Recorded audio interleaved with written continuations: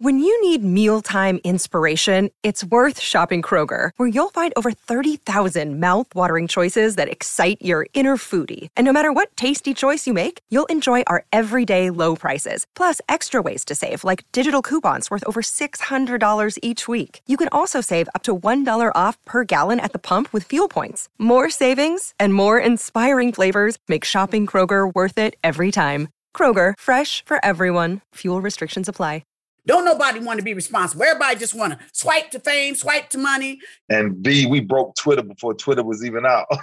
I remember I had you, Cedric, Lisa Ray, everybody was there. Oh my gosh, for my weekend. So then you go on to play with Dwayne Johnson, also known as The Rock. What were the conversations like back then in the days at University of Miami?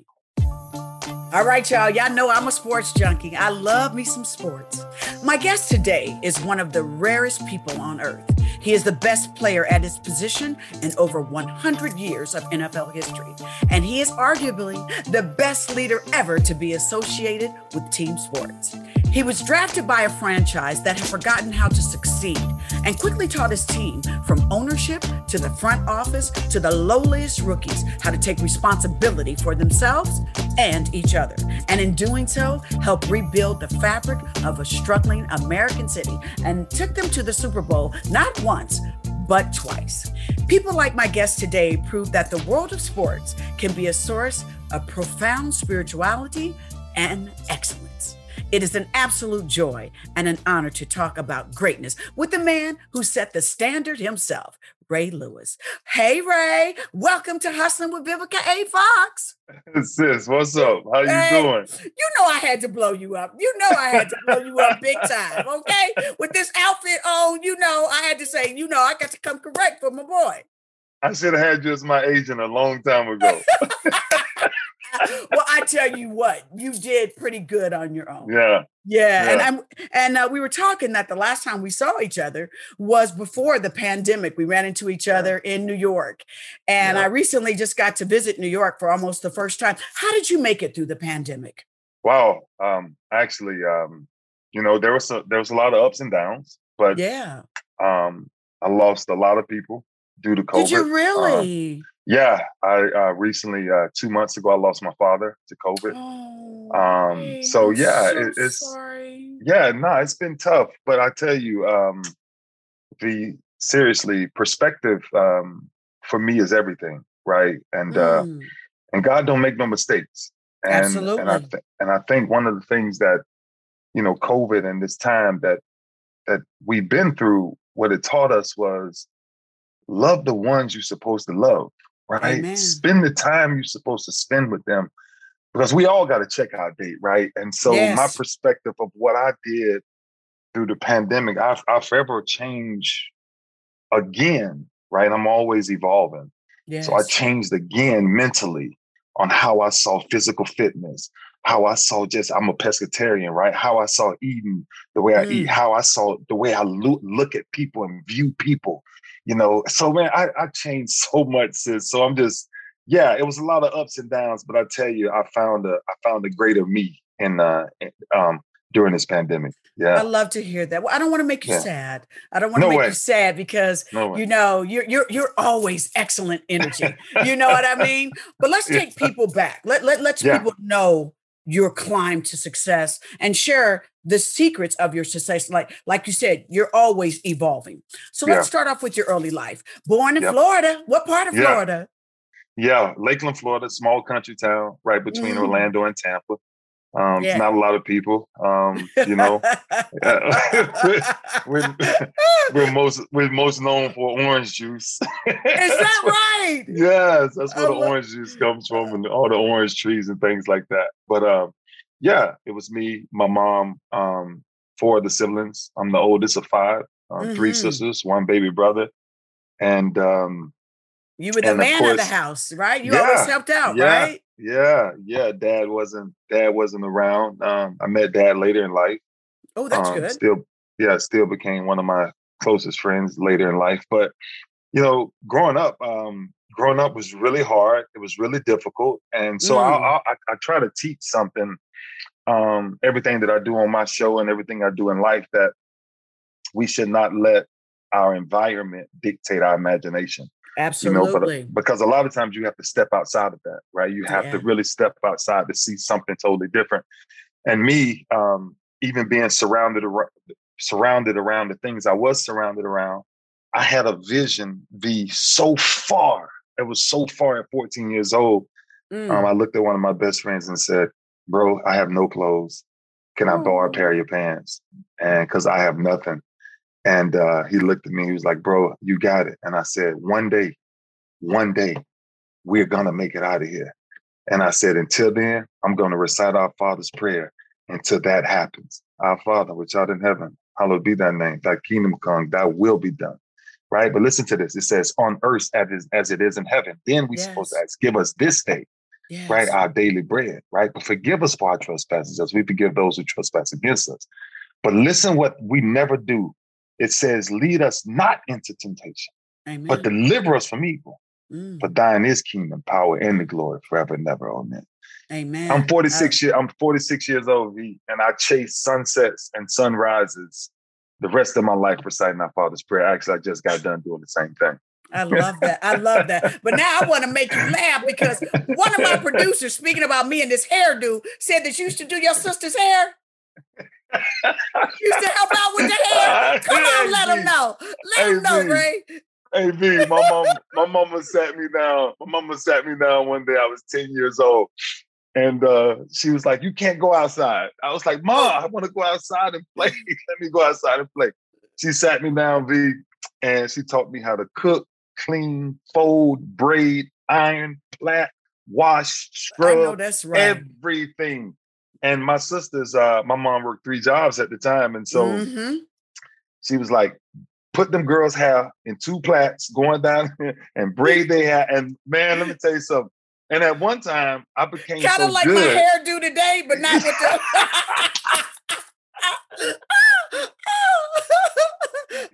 Hey, I used to put it like this. I used to make it work. I know that's right. I used to make it work for sure. But it was a good, man. I learned a lot growing up. I promise you I did. And what I learned the most was, I had a duty at a very early age. And I didn't take it the way everybody else took it, right? Like we was in a bad situation, but I was like, look, there's opportunity in every situation. There's opportunity in it. Yeah. And so me and my mom and sisters was just talking about this recently, just on life and where we came from and where we are now. So childhood was challenging, but it was rewarding because what I learned from it, I still practice it today. On Oops, the podcast, join me, comedian Giulio Gallerati, as I examine everyday life, the mistakes, the bad decisions, the goals, the jokes, the social engagements, and all things in between. I'm joined every week by producer and personal confidant Ryan Lynch, various other comedians for witty, candid, and intoxicating conversation. Our listeners love Oops for its sophisticated banter, aka your mom could listen, and many feel like they're in the room with us chopping it up with old pals. You can find every episode of this show on Apple Podcasts, Spotify, or YouTube. Now, a lot of people, like you just said, they find responsibility, especially these children nowadays. Don't nobody want to be responsible. Everybody just want to swipe to fame, swipe to money. Nobody wants to get in there and do the work. And if that's one thing I can say that I know about Ray Lewis, Ray Lewis will do the work, limping, one arm hurting. You would get in there. Where did you get that? Where'd you get that drive from? I saw so many people give up. But one person I never saw give up or give in was my mom. Yes. Ever. I'm telling you, it was never, and I tell her this all the time, it was never what she told me. It was what I was able to observe. And I tell all parents this, your kids watch everything you do. Absolutely. Everything. And I learned from that woman. My mama used to come in and we couldn't pay the rent. We couldn't do this. We couldn't do that. And you could not tell her smile was different. You could not tell. You couldn't tell. Her faith never wavered. And I took that. And I told her one day at 10 years old, I snugged on her dress and I said, one day you will never have to work another day in your life. And she looked at me and she couldn't understand it then. But I said, Mama, just trust me. I believe in the same God. I pray in the same God you pray for. And I'm telling you, we will make it. So it was that. It was that mentality at that younger age. And you know what the principles was? Now watch this, because this is what I think was really good that a lot of other guys gave up. The principles was always honor thy mother and thy father. Yes, ma'am is yes, ma'am. Yes, sir is yes, sir. It'll never change. It'll never change. And that for me, from 1410 to 46, it's never changed, V. Yes. And that's what I'm telling you. My foundation, my faith, my Bible, my prayer, my relationship with the King. That's why I'm able to go backwards and not say, oh, this is a sob story. Absolutely not a sob story. At all. It's one of those stories that you tell anybody. We all got it in us. And I love that you said that message about what we need to pass on to our children. I mean, and to mothers, young mothers out there. Our kids are watching us. They're like sponges. They are absorbing everything you do, from your walk, your talk, your mannerisms, your energy. They are sponges and they are absorbing it all. And I love something else that you said too, that we have got to reinstill in saying, yes, ma'am. Yeah. No, sir. Even when I try to, and I'm in my 50s, and when I talk to people and somebody asks me something, yes, ma'am.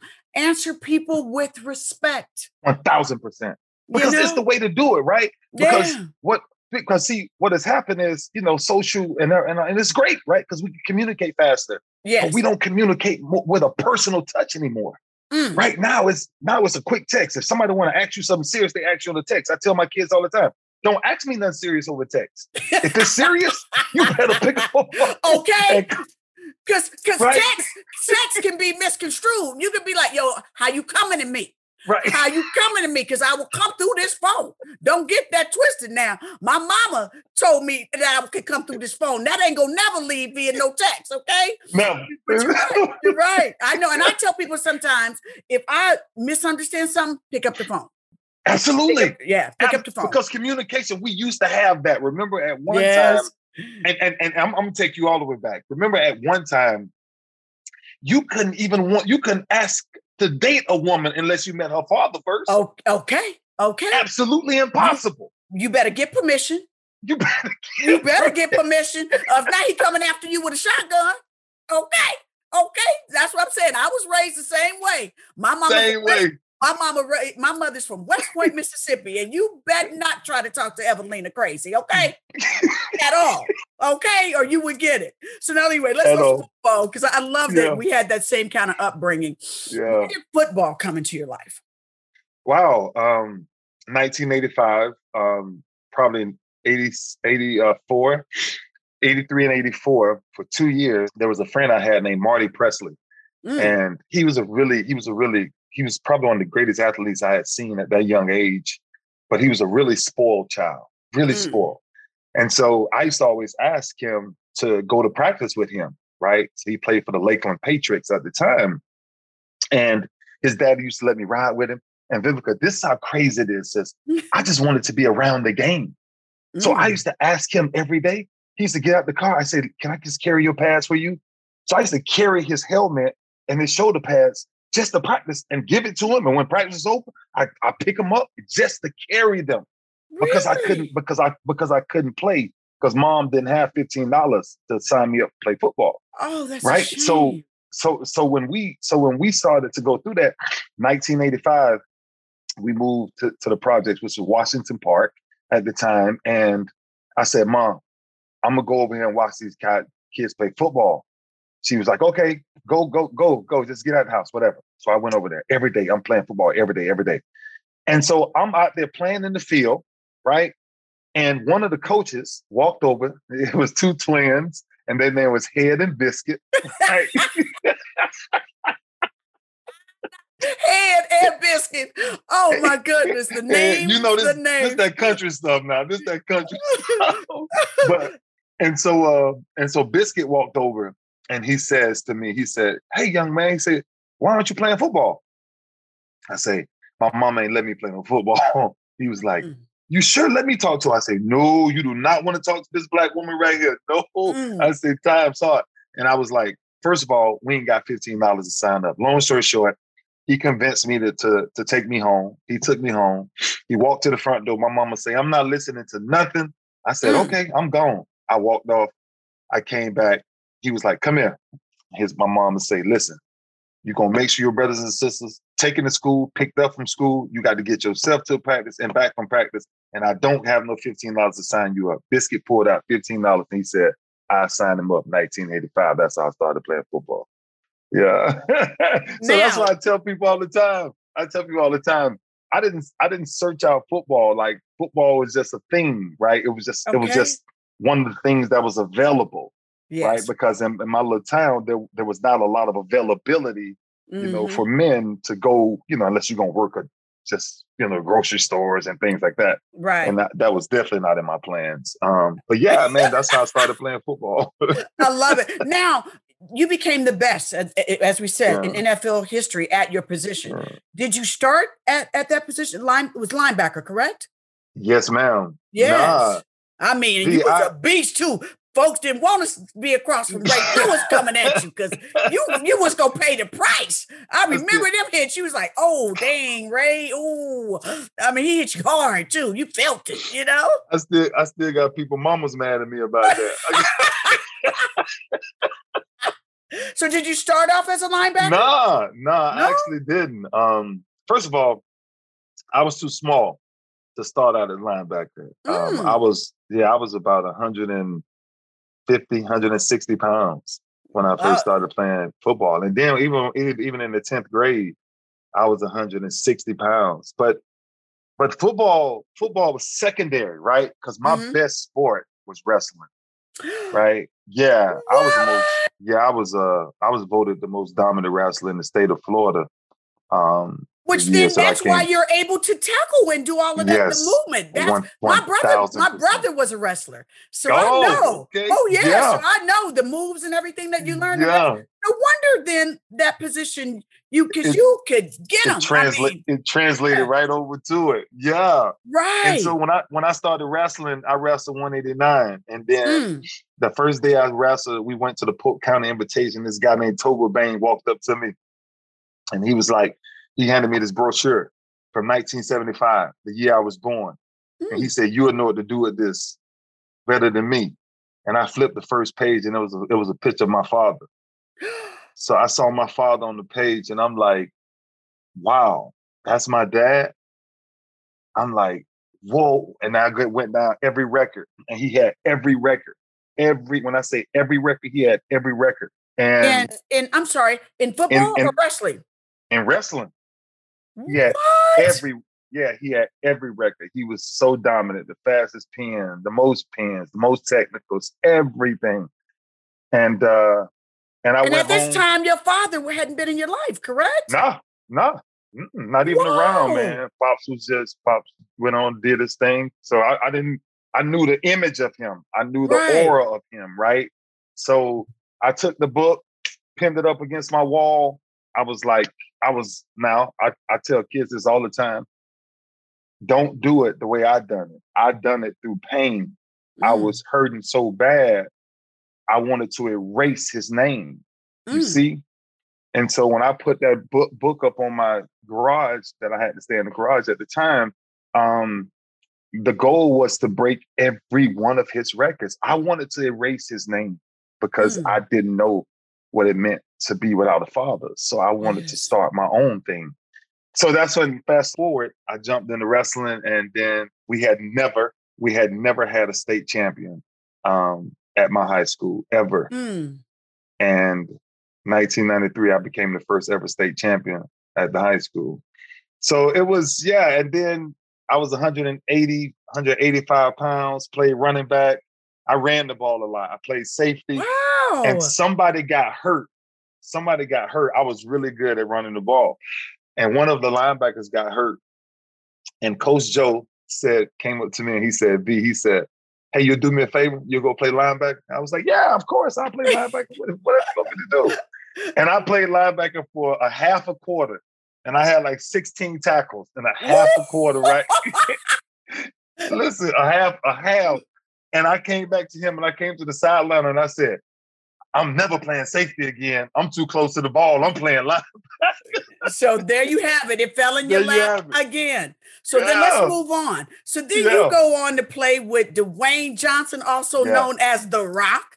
Yeah. At the University of Miami. Now, you became a football god, and now he's like global culture icon. Like, he killing it. And he forever working out just like you. You guys both work out and keep that body tight and right. What were the conversations like back then in the days at University of Miami? Yeah, they were legendary, right? Because everybody there was legendary, right? Everybody there was a 5-star athlete, right? Like who? Who else besides him? Oh, man, Warren Sapp. Warren Sapp was the most dominant. Yeah, I know. I remember. Dominant player.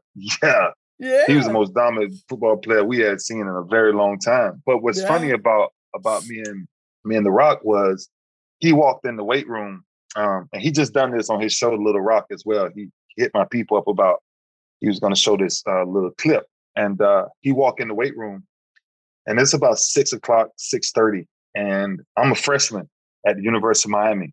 Now, V, remember, I didn't get a scholarship from the University of Miami. I got the last scholarship the University of Miami had. Wow. Right. They saw me play my last high school game, and the coach remembered that somebody blew out their knee riding a 4-wheeler. They called me 4 days before signing day, come to work. Again. So, why didn't they make the last call? Again. Okay. Again. Yeah. And so I'm in the gym. I'm in the gym early. Now remember, I'm broke. I ain't got nothing. I was dropped off to college with $20 worth of food stamps, 1 pair of jeans, a pack of number 2 pencils, and three pads. That's it. Wow. You remember that. You remember that. Listen, it drives me every day, right? So interesting enough, everything I did was workout. So I'm in the gym, and so Dwayne walk up. And so he walked in the gym and he was like, hey, what's your name? And I said, Ray Lewis. And he said, really? He said, you a freshman? I said, I'm a freshman. He was like, what are you doing in this weight room this early? I said, I ain't got nothing else to do. I said, but I will tell you this. I promise you I will be the greatest to ever do it. He said, I'm going to work out with you. We started working out. Halfway through the workout, he looked at me and was like, we still got some more left? I said, at the time we called him Dewey. I said, Dewey. I said, we just getting started. We just getting started. And that's when he, a few weeks ago, he put out this little long Instagram about he's never been outworked in his life. The only man that's ever outworked him in his life was me. But that was our relationship. And from that relationship, we started sitting every day. Me and him just started sitting outside a green tree. Listen, if you ever talk to us together, you would think that we were both each other. The way that we were driven, we both knew it. I said, look, man, I tell you, dude, I'm gonna do this football thing, and I'm gonna be the greatest to ever do it. He was like, man, I got some plans. So every day, me and him used to sit outside. Me and him used to go in the weight room. We'd go back outside. We'd sit outside. And it was always me and him, but we always saw the future so much bigger than it can ever be. And so now it's like every time I see him, I just laugh at him and say, boy, amazing what we were able to accomplish. So yeah, man, me and him went at it. So now you were drafted by the Baltimore Ravens in 1996. Yeah. And you played with them until 2012? 17 years. Now, let me tell you, first of all, that's amazing. No, that's amazing. Because football, that's a short career because of the injury. It's a short career. Yeah. I mean, let's keep it real. I mean, these, especially nowadays, them boys as big as heck. Now, I mean, I was like, Lord, they're like Land of the Giants coming through. You know what I'm saying? Yeah. So the fact that you were able to play, what did that feel like when you were drafted by them? Was that the team you wanted to go to? Uh-oh. What? Oh my God. So I get the call. I get the call on draft day. I'm at Dolphin Stadium. Dolphin Stadium. Jimmy Johnson's the head coach of the Dolphins. Yeah, I know. They don't have a middle linebacker at the time. So my agent at the time told me they're taking you at the 20th pick. The Dolphins? In the first round. The Dolphins. The Dolphins, right. They're gonna take you at the 20th pick, first round. And I say, okay, so we throw my entire party at their stadium. Oh man. We get to the 20th pick and they pass on me and they take a D tackle out of Baylor named Daryl Gardner. Who that? And exactly. And I was like, wow, really? So the next team I'm on the phone with is Green Bay. I'm on the phone with Green Bay Packers, Brett Favre, and they all in the room, and the guy's like, we're taking you at the 27th pick with Green Bay. I'm like, wow, I'm going to Green Bay. I'm telling Mom, and I'm like, Mom, I'm going to Green Bay. The phone rang on the 26th pick, and it's the Baltimore. But it wasn't Baltimore Ravens. Remember? It was just making the transition from Cleveland Browns. Right. In 95. Right. Okay. So as they were making the transition, so Ozzie Newsome, the great GM, calls me and he says, we're drafting you to Baltimore. And I said to him, I say, Baltimore who? Baltimore ain't got no team.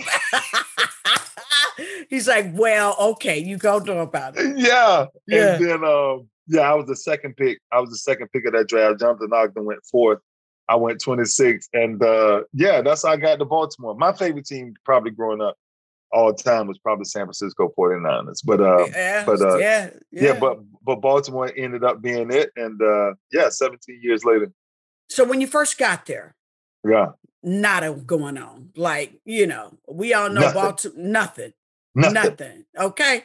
We're going to say that again. Nothing. So here comes the leadership in Ray Lewis. Here comes the leadership. So what did you say? You're like, we're going to go from the bottom of the standings to the Super Bowl. Oh, Vivica, listen, I told Jonathan Ogden, I'll never forget this. We got off the plane. Remember, we didn't have colors. We didn't have a logo. We didn't have nothing. Really? I'm there. We're there the first day. We're picking the logo with the team. How did they come up with the Ravens? Going from the Browns? So what's funny is they renamed it the Ravens, but we didn't have a logo. So Art Modell went out and he did this contest on who could come up with the right logo for the Ravens. Okay. And this one guy came up with the logo where we had the bird wings and stuff, and it was spread it out. And then he ended up, filing a lawsuit, whatever. And then the Ravens changed the logo to that bird, to the bird head. But we was in that whole thing. But the point was Jonathan Ogden, who was the first pick of the Ravens, me and him was roommates. And I said, he was like, bro, can you believe we got drafted by the Ravens, man? I said, J.O., listen to me, bro. Just listen to me. Do you understand the opportunity? This franchise this is new. There is no history, right? The Colts is the Colts. That's Johnny Unitas, right? That's old school. I'm talking, that's Lenny Moore in them days. That's Mike Curtis. I'm talking about starting new to where you can be. And I told him this day, B, sis, let me tell you something. That's why I know God is so real. I told him this day, I said, listen to me. I'm going to flip this city. I know that's right. I'm going to flip the whole thing. I said, I promise you. So I go to Art Modell. Who was the owner at the time, rest in peace. And I said, all right, I said, tell me something that you want that you never got. He said, Ray, in 40 plus years, I ain't never seen a Super Bowl. I said, you'll have 1 in 5. Oh, yeah. So wait a minute, I got it this way. So first season, what was it? What was the record first season? Terrible, 4-12. Okay, that wasn't bad. I thought you could have said 0-12. I would have been. But you won horrible. 4. You won 4. That was a start. A start. So then you guys progressively got better. 6 and 10. 6-10. 6-9-1. Okay. 8-8. Okay, getting better. The 5th year Super Bowl champs. Yes, I love it. Now, I got you everybody because you was famous for that dance you did when you came out. I remember that. Hey, I remember. Listen, that dance. If there wasn't nobody that could get the stadium hype, because I remember going to one of you guys' game and the stadium just exploded when you come down. You know what I mean? It's like, yo, here come Ray Lewis, and it was just like, I mean, you became like religion, literally in Baltimore. Where'd you come up with that dance? Military veteran by the name of Kirby Lee. He when I tell you the biggest Ray Lewis fan in the world, grew up in Lakeland, got tattoos of me all over him. From high school, from high school, this man believed in me. And every time I would come home, V, he would always say, Ray, guess what? And you know, he got a lot of mental problems going on, right? So man, I bought him houses, I bought him clothes, I did a lot for him. Anyway, the point was, every time I come home, he's always say, Ray, I got a new dance for you. I got a new dance for you. So then he said, I got a new song. So he started doing this. He started doing this dance. And back in that time from Tampa, this song called "Let Me See You Squirrel." It was so country. And Kirby Lee was so funny on how he would dance, right? So he would make up his own theme. So he made up his own theme one day. And I said, Kirb, I'm gonna do your dance on TV. And he was like, no, you're not. I said, Kirb, I guarantee you I do it. So I went back to the crib and I was like, I went in the bathroom mirror and I started practicing in my gym and I was like, hold on, let me see if I can just change this a little bit. Because I knew how to do the dance really good. But I was like, I got to change this to make it an intro. And 1998, I told Marvin Lewis, defensive coordinator, I said, Marv, I'm going to do something when I come out the tunnel. And B, we broke Twitter before Twitter was even out. Okay. No, I'm telling y'all, this dance can't nobody. I mean, I used to here it come, and everybody used to just get hyped. It would get the whole audience. I mean, the whole stadium. Forget audience, stadium. Man, I remember I had you, Cedric, Lisa, everybody was there. Oh my gosh, for my weekend. Yes. And it was just but then Gladiator. Right, I'm gonna show you how it evolved. Gladiator hit in 2000, right? And when Gladiator hit, people didn't really realize where I got the patch of grass from, right? So when Russell Crowe walked in the arena, he used to always pick up dirt and put it in his hand. So when I walked in the arena, we had turf. So I used to make my own. I say, I need a patch of grass to do my dance. Right. So he used to always so if people came to the stadium and they saw that patch of grass, that's how they knew I was dancing that day. Right? Okay. So then I put a theme. I put the whole theme and the whole movie, aspect around it, when I give the signal, unleash hell and all these different things. Ooh. So, and then, I mean, probably the greatest thing ever happened with that dance, I got off a plane in Cote d'Ivoire, West Africa, a few years ago. And the entire city threw me a parade, and all them kids in Africa was doing my dance, V. And I was like, man, this is life is absolutely good. It's good, man. Life is good. God is good. Yes. God is good, sis. I'm telling you, he's good. So, but that's where that dance come from. Yeah. I know. Well, it's yours, and and bet nobody. Let me tell you. You know how? This is Ray Lewis 2.0 or whatever. Don't do it.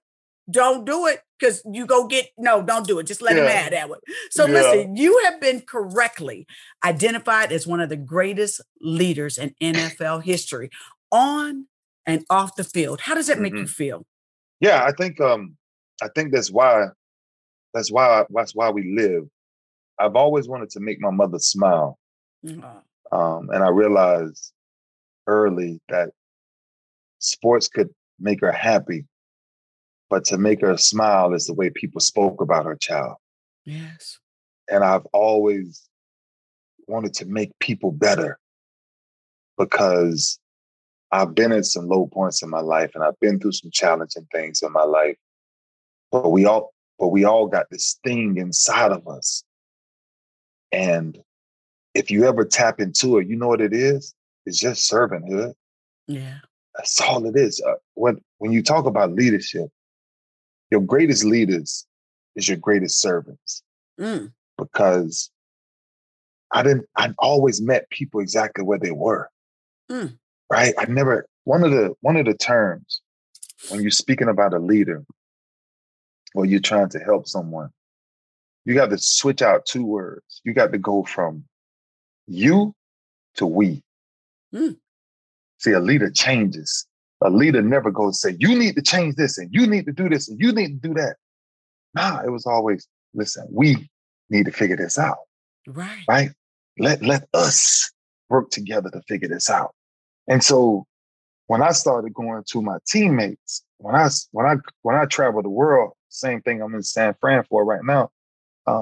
When I travel the world, what everybody's looking for is what people are afraid to let go of, because people always point the finger at people. And I'm the opposite. I'll never point a finger. I'm the one that walked up to this kid the other day and I grabbed him. And he was like, you're touching me. You're touching me. And I was like, what else am I supposed to do? Like, your mom them told me to have a conversation with you because you're not doing what you're supposed to do in school. So me and you need to go talk. I said, but I got to be your friend before you're going to listen to me. I don't care what I've done. The point is, I figured out leadership very, very early, but didn't understand it until it started to become more evident in my life that God, it was a gift. And the gift is, and it's a hard gift. It's a hard gift because the gift is most of the times, 99% of the times, you always got to make yourself second. You always got to be last. Right? Which is hard. Which is hard. Yeah. Which is hard, right? Yeah. But the reward, I'm going to tell you, people ask me all the time, what's the greatest thing you ever done in your career? What's the biggest moments you ever had in your career? The moment that I hear another man tell me on the field, brother, I love you, man. Yeah. See, when you get there as a leader, is why I have the conversations that I have today with brothers 20 years after the game is done. Bro, you changed my life. Right. You poured into me when I was a free agent. Free agents was people that didn't have contract. Right. So those was always my favorite people because I was always in those positions myself. So I used to always make guys stop joking around when they say, oh, he gave me $2,000 to come in camp. I said, I walked in everything I had with nothing. So stop teasing people about their situations, you know? But that's Mike Singletary, legendary middle linebacker, who was probably best I've seen. Singletary, yeah. Yeah. He was my coach and linebacker coach, and we played the Jets. And the defensive coordinator, Mike Nolan, at the time called the call. I'm going to tell you something about leadership. He called a call that I didn't like. And I knew the defense better than him, right? So I'm like, that's a bad call. And I'm gonna get pissed off if I get hit in the mouth. You meant that. Yeah, I meant that. I was serious. I'm on the field and I'm like, look, man, this is a freaking horrible call. Because he's in my ear. I'm like, this is a freaking horrible call. Call the right call. So he ends up calling this call. So I lose my mind on the field. I mean, there's a video of this, which is crazy. I lose my mind and I come to the sideline and Mike Singletary grabbed me and he says, Ray, look at me. He said, Ray, look at me. And I said, okay, yes, coach, I'm listening. He said, your voice, you cannot speak to people like that. Your voice carries different than anybody else that will ever say anything. He said, you're the greatest leader I've ever, and this is Mike Singletary, who was my hero, right? But my coach. So a lot of people think sometimes football is running and tackling, but it's really not. It's men, right? It's a father talking to a son and me listening to Mike Singletary without a father. And this man says, you're the greatest leader I've ever seen in sports. And I looked at him and I said, oh my freaking God, Mike Singletary, listen to this, V. We walked out of the game. We won the game. We walked out of practice, that meeting, watching the film. And he says, I know what you want to talk to me about. You want to talk to me about the sideline. I said, no, I don't. I said, I want to know if you would meet me every Monday night in this room by yourself. And he was like, what do you want to do? Right. I said, I want you to teach me how to be a better man. Yes. I want to read the Bible with you. I said, bring the Bible and just walk me through life, man. Yeah. And he was shocked. Like his eyes got so big. Right. And almost 2 years until he left, me and him met every Monday after every game. No matter the win, loss, it didn't matter. And we had time of fellowship, and it strengthened it strengthened my role as a leader. So that's why I take pride in being a leader. Yeah. Now, your final game was in 2012. You're playing against San Francisco 49ers in the Super Bowl. Now, you wanted to, be a 49ers, and here you are playing against them in your final game. What were you thinking during that game? Well, first of all, 17 years with the Ravens, and then I tore my tricep in October playing against Dallas Cowboys. And so, all these reports came out, my career over, all these, he can't come back from that. So the doc looked at me on the sideline, and she says, Ray, I'm so sorry. She's crying, like, I'm so sorry your career is ending like this. And she was like, why are you smiling? I said, because I got my answer. She was like, what do you mean you have your answer? I told Ozzie, the GM, I called him, I said, don't put me on injury reserve because I'm coming back. He says, Ray, nobody has ever came back from this injury, not in the same season. I say, I'll be back. I think I remember you being on the field, like literally the arm was totally limp and you were still trying to tackle people. Absolutely. Right. I know. I remember that about everybody was like, look, this man is incredible. He's tackling people with one arm and taking them down. You got to pull me off the field. Yeah. So when I'm in that game against San Fran, think about how ironic it is for my career to end with 4 downs on the 4-yard line and my back's against the wall. Now, physically, we just transitioned from a leader, but watch this. Physically, I couldn't do what I wanted to do physically.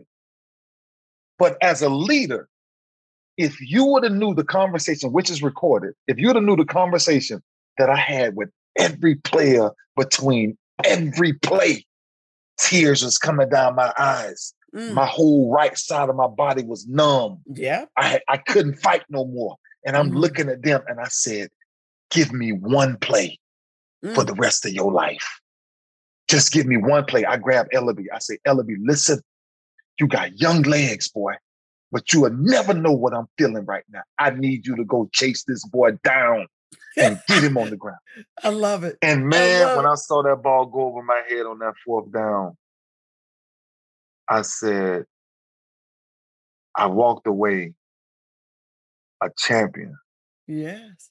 Of what I believed in. I gave it everything I had, B. Yeah, because you showed true leadership. That's why. Yeah, absolutely. And after that, you said, I'm good. I've done it. Yeah, I had said it. What's funny is I said that before the playoffs while I was hurt. Yeah, I told him, I came back, I called the coach right before we played the Colts. I called him 10 days before and I said, Coach, I'm coming back. He said, you coming back? He said, Ray. I said, Coach, my team can't do it without me. I got to come back and this is my last ride. And that's when they kind of themed it, right? This is Ray's last ride. So that's why, now I'm finding out later, but there was thousands, hundreds and thousands of people traveling to Denver, where we played Peyton Manning, then New England, where we played Tom Brady, then New Orleans, where we played San Francisco, just to see that last ride. Because I had called it. I had said it was the last time I was going to dance, man. And boy, did I dance. You did the thing, okay? Hey, yeah. Mary J did my after party and everything. So it was really cool, man. Them was the glory days in my mind. I mean, I missed them days. I mean, we had some fun, Some fun. F you in.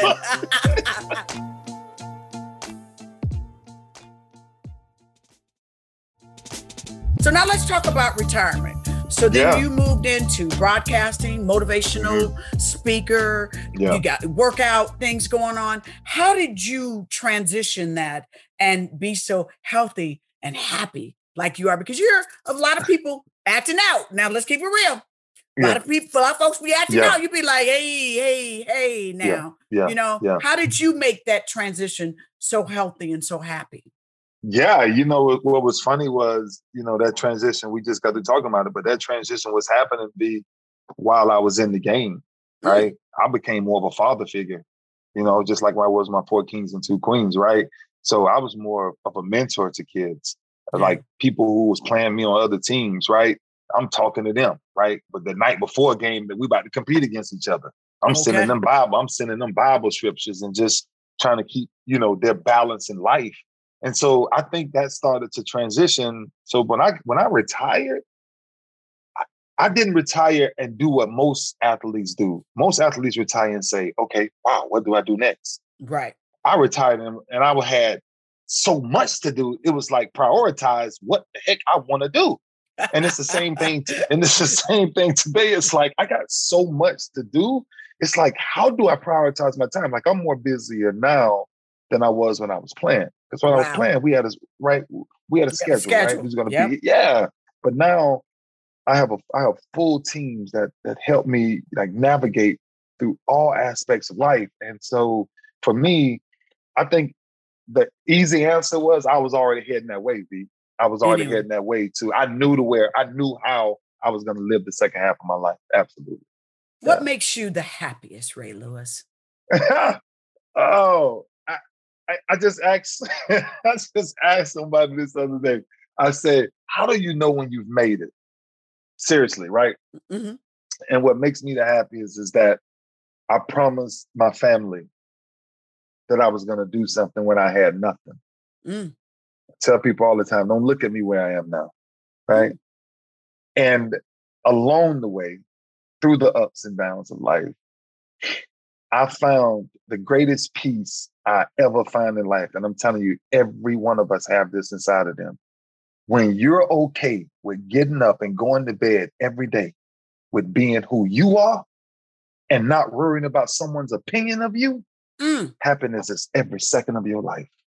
You can being comfortable in your own skin. Oh, you own it. You own it. You own it. Be like when I bless my mom, when I bless my family, when I bless the people that I bless, it's like sometimes people celebrate us when we gone. But what we fail to do a lot is celebrate ourselves while we're here. See, I celebrate myself because of the people that I affect. Yes. You can't. It's impossible to live the life that I live and complain a lot. I'm just being honest. I know that's it is, right, man. Yeah. I can't complain. I don't complain about nothing. If somebody sees me complain, they know I'd have lost somebody or just something. And I don't even complain then because I know they're going to a better place. But I'm telling you, I found happiness, man, and it's not found in people. It's found in us. And we've given it away, right? Like somebody asked me the other day, like, man, you should do more on social media. I said, no, I should not. Don't give me another job. That's how I feel about it. Like, dang, right. Like, TikTok, Facebook, the Instagram. I mean, some days I just wake up, I said, look, I'm tired. I don't want to work today. I'm tired. Sis, check this out. When we was doing what we did, we didn't need nobody to tell us what we was doing or to check in with nobody. We was just working. Yeah, doing the work. We was just working. Yeah, and that's what I like to do. I'm an old school mentality. I just like to work. Yeah. I don't like to always show it. I show it sometimes because it's the world we in. But I tell my kids all the time, right? It's two types of people on social media. There's people who like to share content, and there's people who's making a lot of money off your content. That part. Right? It's facts. Figure it out. It's facts. Yeah. Figure it out. Yes. Figure it out. And that for me, man, I've since the pandemic, I jumped into cycling. And really? V, let me tell you something. I tried to cycle and I got too much junk in my trunk because that was. I ain't gonna even lie. I tried to watch out. I said, "Oh well, hey, whoa, wait. This might not be for a sister. Okay, cycling. I'm gonna let you other folks have that." Hey man, you have to stop. I'm telling you. You gotta stop. No, but I jumped into it, man, and it's like now, like I'm addicted. It's like I found the second half of life, right? Like I ride. But I just posted the video. I just did 52 miles yesterday before I came here. So I did 100 last time I was in LA. I average 350 miles a week. Wow. I train every day. So it's like, and this is crazy, right? but it's the truth, right? And this is what I teach on my show, right? My shows every Thursday at 12 Eastern on Facebook. What's the name of your show? But Ray Lewis Show. Okay. Presented by Team No Excuses. But exactly. But it is, I have created a model, and I created a company, and I created this whole movement around, don't give me no excuses. None. I love it. None. I don't need no excuses. Mm-hmm. Take care of yourself. Take care of your business. Stop worrying about what everybody else talking about and get done what you got to get done. That's the way I live. What tips can you share with young athletes today? Yeah. I'm going to share one of the best ones that I share with a lot of them. Greatness is boring. It really is, because the process on the way to greatness is boring. Why? Because they're dealing with a different animal now. When me and you came home, we was hoping we was going to get maybe 2 meals. One was guaranteed, but maybe 2.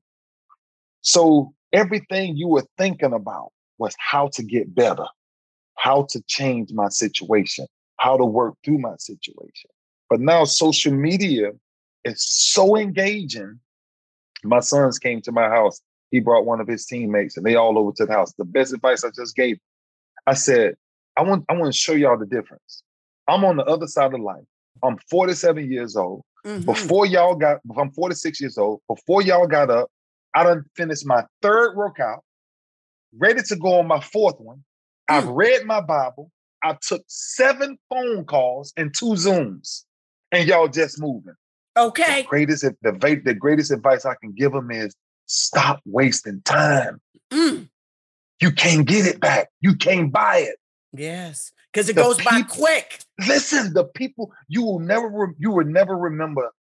I tell most athletes this: you will never remember the workouts that you did. Those will never haunt you.